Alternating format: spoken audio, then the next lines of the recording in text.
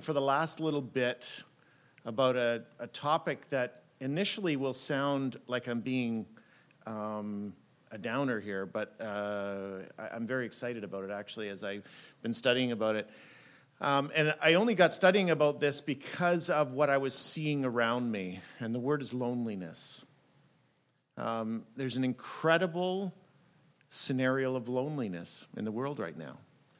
I was doing some studying, and there's a major concern in our healthcare system that they are concerned that in the near future, that the number one expense to our healthcare system will be loneliness-related issues. It's an amazing statistic to say that sort of thing, but you sit in a world right now where we do not connect.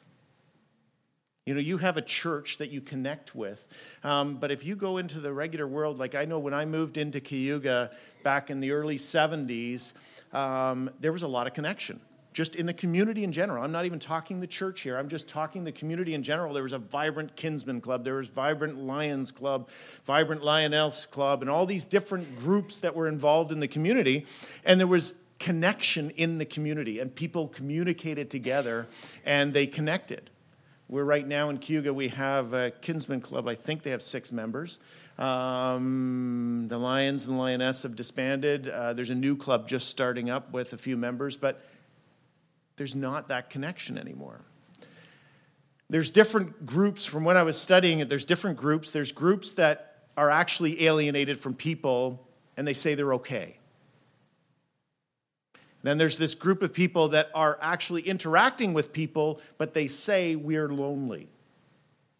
And there's couples that are lonely as a couple for other couples. You mean, so they don't have relationships outside of their own couple relationship. One of the reports stated that they figured that loneliness is a trigger, as is, if we're hungry, it means we need to eat.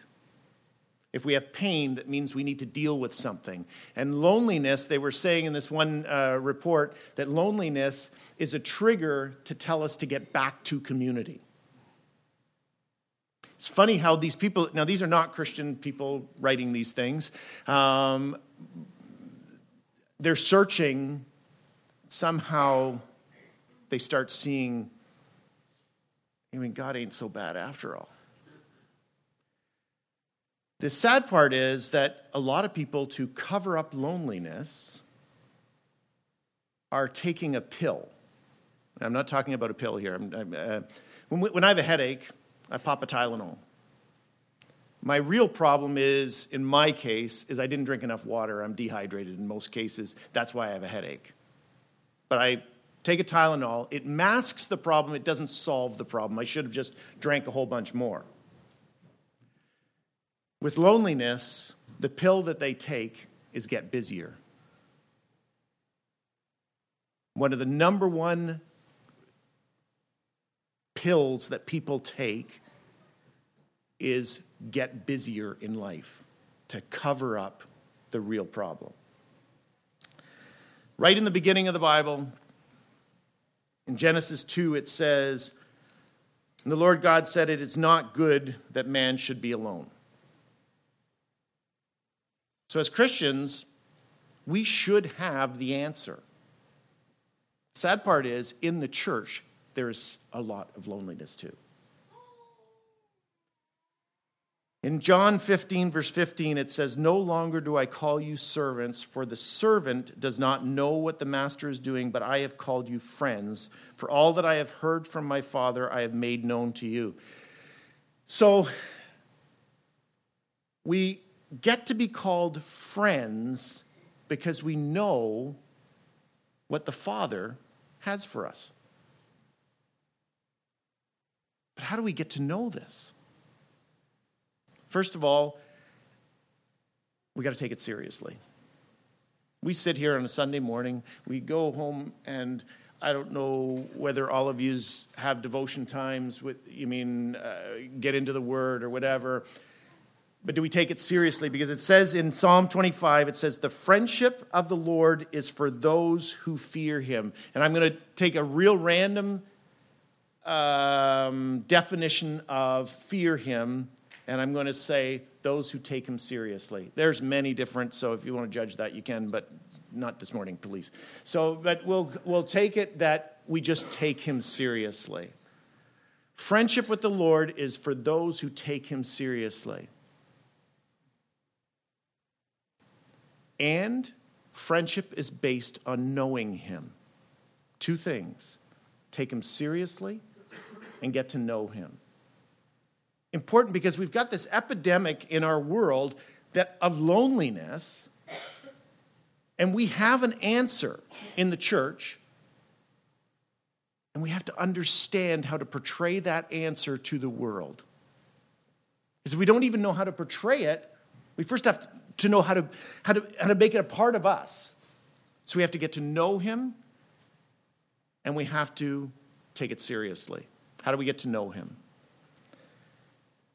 In 1 Corinthians 2, verse 9 to 12, it says, but as it is written, what no eye has seen, nor ear heard, nor the heart of man ignored, what God has prepared for those who love him. These things God has revealed to us through the Spirit. For the Spirit searches everything, even the depths of God. How do we get to know him? We have the Holy Spirit. The Holy Spirit, this is the most bizarre, and I'm going to use a term that I know I'm not supposed to use, religion in the world. That we get to know the depths of the Almighty God that created us. Now I'm going to go back to the other thing we need to have, is take it seriously. Do you understand? He's got something so amazingly incredible for you. And his depths of what he wants for you, his heart, his gut feeling, he wants you to know it. But he wants you to take it seriously. Are you willing to take it seriously? Here's the problem. When you start to get to know what he wants for you, it'll scare the living willies out of you. I'm almost scared to ask him anymore. Okay, God, I'm just going to take a break from reading the word for a little while because I don't really want to know what you want to tell me. And honestly, if that doesn't relate to you, then you're not taking him seriously. Honestly. Because if you take him seriously, what he wants for you will scare the living daylights out of you. Because our understanding of this world is pretty minute. And what he has for us is pretty amazing. So you know what? I sat on a tractor 20 years ago. That was my quiet time. I had somebody ask me this week, you mean you even cut your own grass? I thought, yeah, I'm allowed to cut my own grass. They thought it was strange that I cut my own grass. I'm just a normal guy. I like my tractor, and I like to sit on my tractor and cut my grass. And it gives me a time to just think and ponder what the Lord's speaking to me. It's noisy enough. If you see it, you'll understand that I don't pay a lot of attention. Every panel on it is busted now. So 20 years ago, I was on my tractor. And I'm frustrated because I'm in business. And if any of you who are in business, people ask for money a lot. And I was a little frustrated because the amount of people asking me for money was escalating at a fast pace. And I said, God, I don't know how to say no to people, which is a real problem because you can go broke that way. And I just don't know what to do. And so I sat on the tractor, and he gave me a vision about a bunch of adults riding tricycles. Now, you know what? You guys know what that event, for some of you know what that event is. We do a tricycle race, right? Do you know what? That could scare the living willies out of you. You got to organize this whole thing. Now, you say, well, that's not really spiritual. It is spiritual. You know what? Cayuga, the 4 churches in Cayuga didn't hardly talk to each other. They serve all the food together now. That may not be a big thing to you, but to me, that's a massive thing. It's a massive thing where the community came together and the walls that were built broke down. But are you willing to do it? It says in Proverbs 3, verse 5, trust in the Lord with all your heart and do not lean on your own understanding, because if you lean on your own understanding, you aren't going to do it. And what we're talking about is loneliness. Here's where it comes.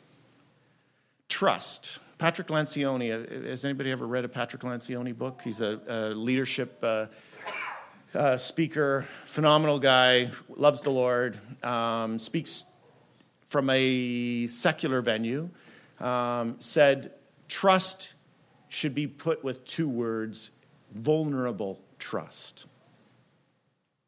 Do you know what? Mark asked me to come here. It's kind of stupid. Because I could go to my own, I would have been speaking at our own church, because this is my week to speak at our own church. And they happen to have a guest speaker, which worked out really well. But I could have spoke there, and I know those people. I know Alice, of course, but I know those people, and I'm comfortable. I mean, I'm there. I come here. I don't know you. You're glaring at me. Some of you are sleeping, whatever. And here I am. I'm putting myself in a vulnerable position. Do you agree with that? Don't nod so much. You're scaring me. There was no right answer to that question. But anyways, we put ourselves in vulnerable positions because we trust what he's leading us to. Do you trust him enough when you get and allow the Spirit to speak to you? Do you trust him enough to act on what he's speaking to you? That's vulnerable. Are you willing to go out of that comfort zone that you're in and pray for that person that's in the grocery line at the store? Because you feel the Spirit is leading you to pray for that person. Are you willing to be vulnerable? Say, okay, well, that's what Patrick Lencioni said. Let's get back into the Word again, right? Because that's him. That's not really the Word. Do you know what? Not being willing to be vulnerable is sin. Okay, that's pretty harsh. You're a pretty happy group. I just put a damper on it. Here's where sin all happened. Genesis 3, verse 10. Adam had just screwed up. And what happened? Here's what he said. I heard the sound of you. He heard the sound. Spirit speaking to us. I heard the sound of you.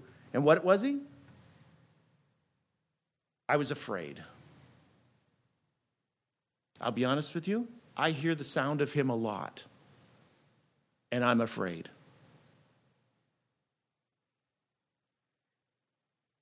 And because I was naked, because I was vulnerable, I hid myself and became alone. It doesn't say it that way, but I hid myself. I became alone. Loneliness started in the Garden of Eden. And we're dealing with it today. I hid myself. Do you know what? It's easier to hide. I'll be honest with you, it would be easier for me to say to Mark, you know what, Mark, get somebody else. I'm a busy guy.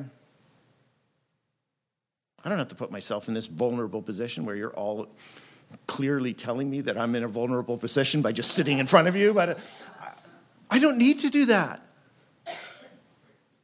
But sin puts us in that place. And God said, I want you to come to a place that you trust me, that when I speak to you with my Spirit, I'm trying to tell you that I am willing to let you know my guts. That's what God's saying to us. I'm willing to let you know my guts and what I want for you. Every detail I want for you, I'm willing to tell you that. So when you listen to me tell you that, Are you willing to then act on it? Oh my goodness. I don't want to. I don't want to. Because he puts you out in a spot that is scary. Adam said it. I'm afraid. I heard you. I'm afraid because I'm vulnerable. And what did he do then? He became alone. Lonely. What do people do when they get lonely? They don't want to let people in. They wear masks.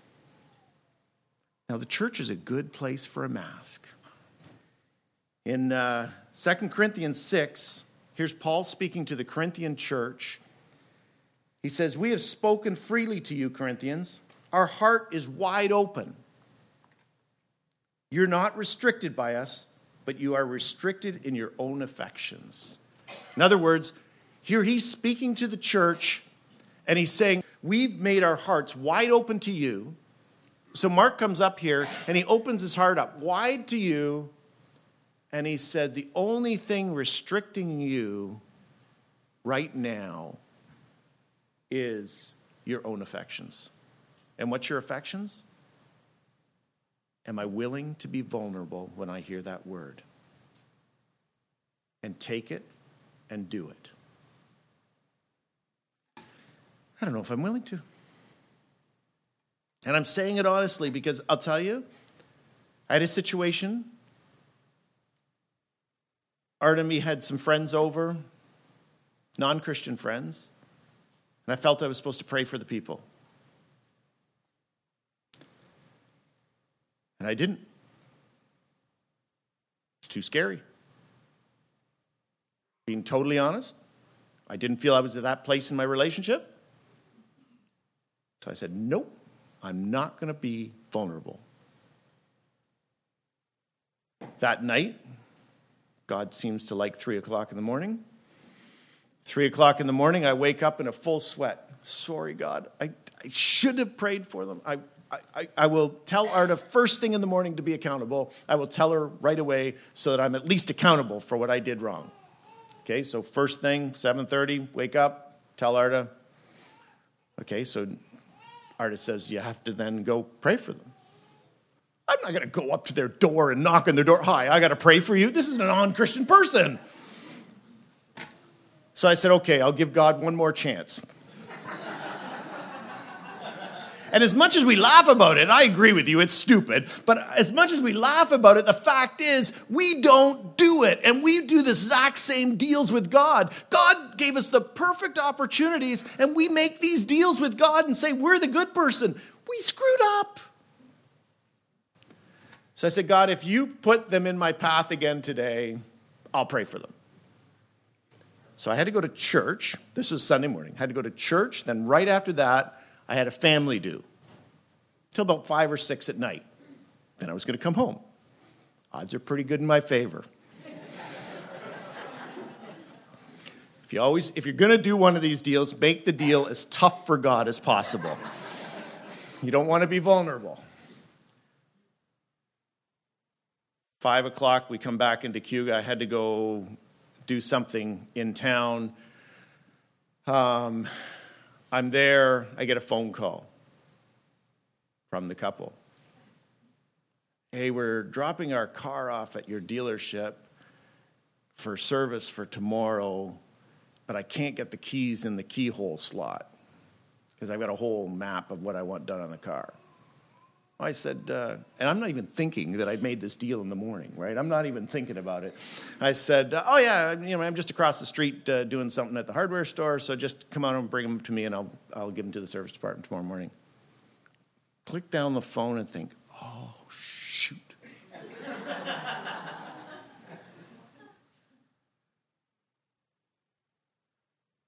So they came over. I said, can I talk to you for a few seconds? I said, you know what? My faith is my number one thing in my life. I said, I felt I needed to pray for you last night, and I didn't. And I said, I value our friendship. But I said, I don't value our friendship to the degree where I'll hide behind a mask. I said, do you mind if I pray for you? Oh, yeah, no, that's no problem. I said, no, I mean right now. Oh, well, yeah, I thought you were just going to... Sure. And I prayed for him. No masks. What is that important for? Why is that so important? The world needs to see a person without a mask. The world is so full of masks. The world needs to see people who are willing to trust God to such a degree that we're vulnerable.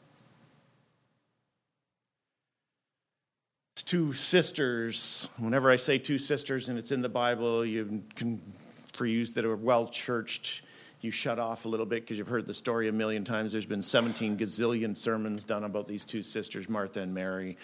Martha's the bad one, Mary's the good one, according to everybody, right? My mother's name was Martha, and I'm an offspring. So,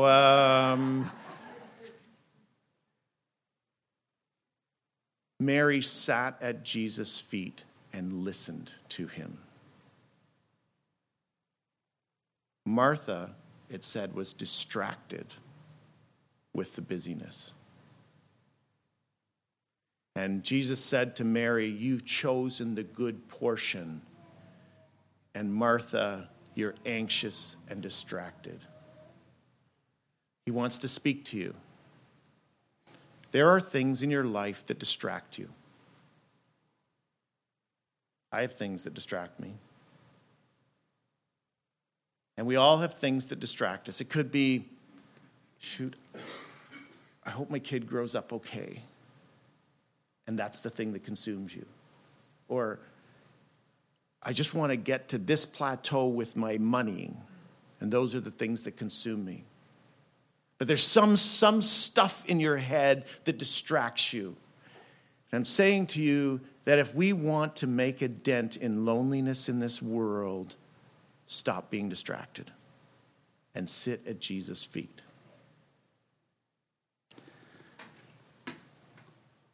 There's a scripture,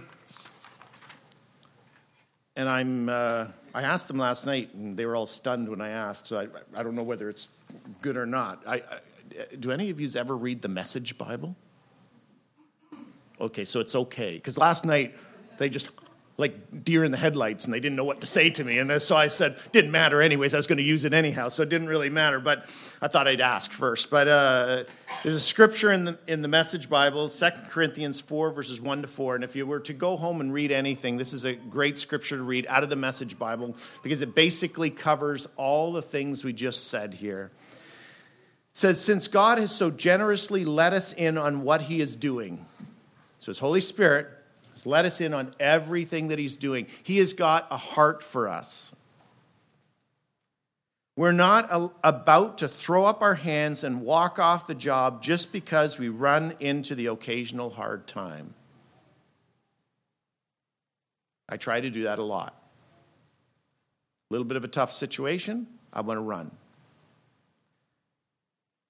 We refuse to wear masks and play games. We don't maneuver and manipulate behind the scenes, and we don't twist God's word to suit ourselves. You know what? I know this book pretty well. I've been raised in a house where I was, I would say when I was younger, I was demanded to read this on a daily basis and demanded to be giving a report of what I read. I thank my parents for that, to be honest with you. I'm not telling you that's the way to raise your kids, but I'm saying it worked for me, okay? So I know the word very well. But I know the word so well that I can manipulate and twist it. Like, why would I throw pearls before the swine? God, they don't believe. Why would I do that?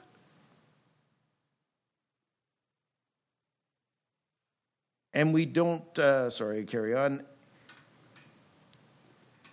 Everything we do and say out in the open, the whole truth on display. And here's what hit me, the biggest statement in this whole thing. You understand vulnerable trust. You understand that we have to take what he's teaching us seriously so that those who want to so that those who want to can see and judge for themselves in the presence of God. Do you realize, as we allow that vulnerable trust, as we learn what God has for us and we walk in what he has for us, those strange, bizarre things that he asks us to do that we don't want to do because it puts us out on a limb, as we do those things, we allow those people to be in the presence of the Almighty God.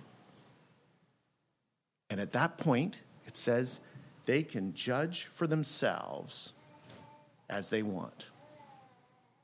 I'll tell you, if we can allow this lonely world to sit in the presence of the Almighty God, because we allow him to speak to us through his Holy Spirit and trust so vulnerably what he says to us and act on it, we allow them to be in the presence of God.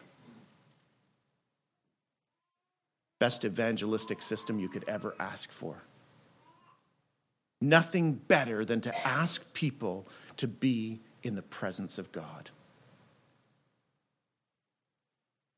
The world says we have an epidemic on our hands and that the effects of loneliness are going to task our healthcare system. God says, allow the people of this world to sit in the presence of God. I'm going to speak to you, every one of you here. God's saying this to you. I'm going to speak to you from his word. From my word, he says, I'm going to speak to you, and I'm going to bring life to you, and I'm going to speak to you to do certain things. I'm going to ask you, and you're going to have to trust me vulnerably. It is going to be a situation where you're going to think with your mind, with your reasoning. You're going to say, this is stupid, ridiculous, crazy, I'm nuts. Maybe you are.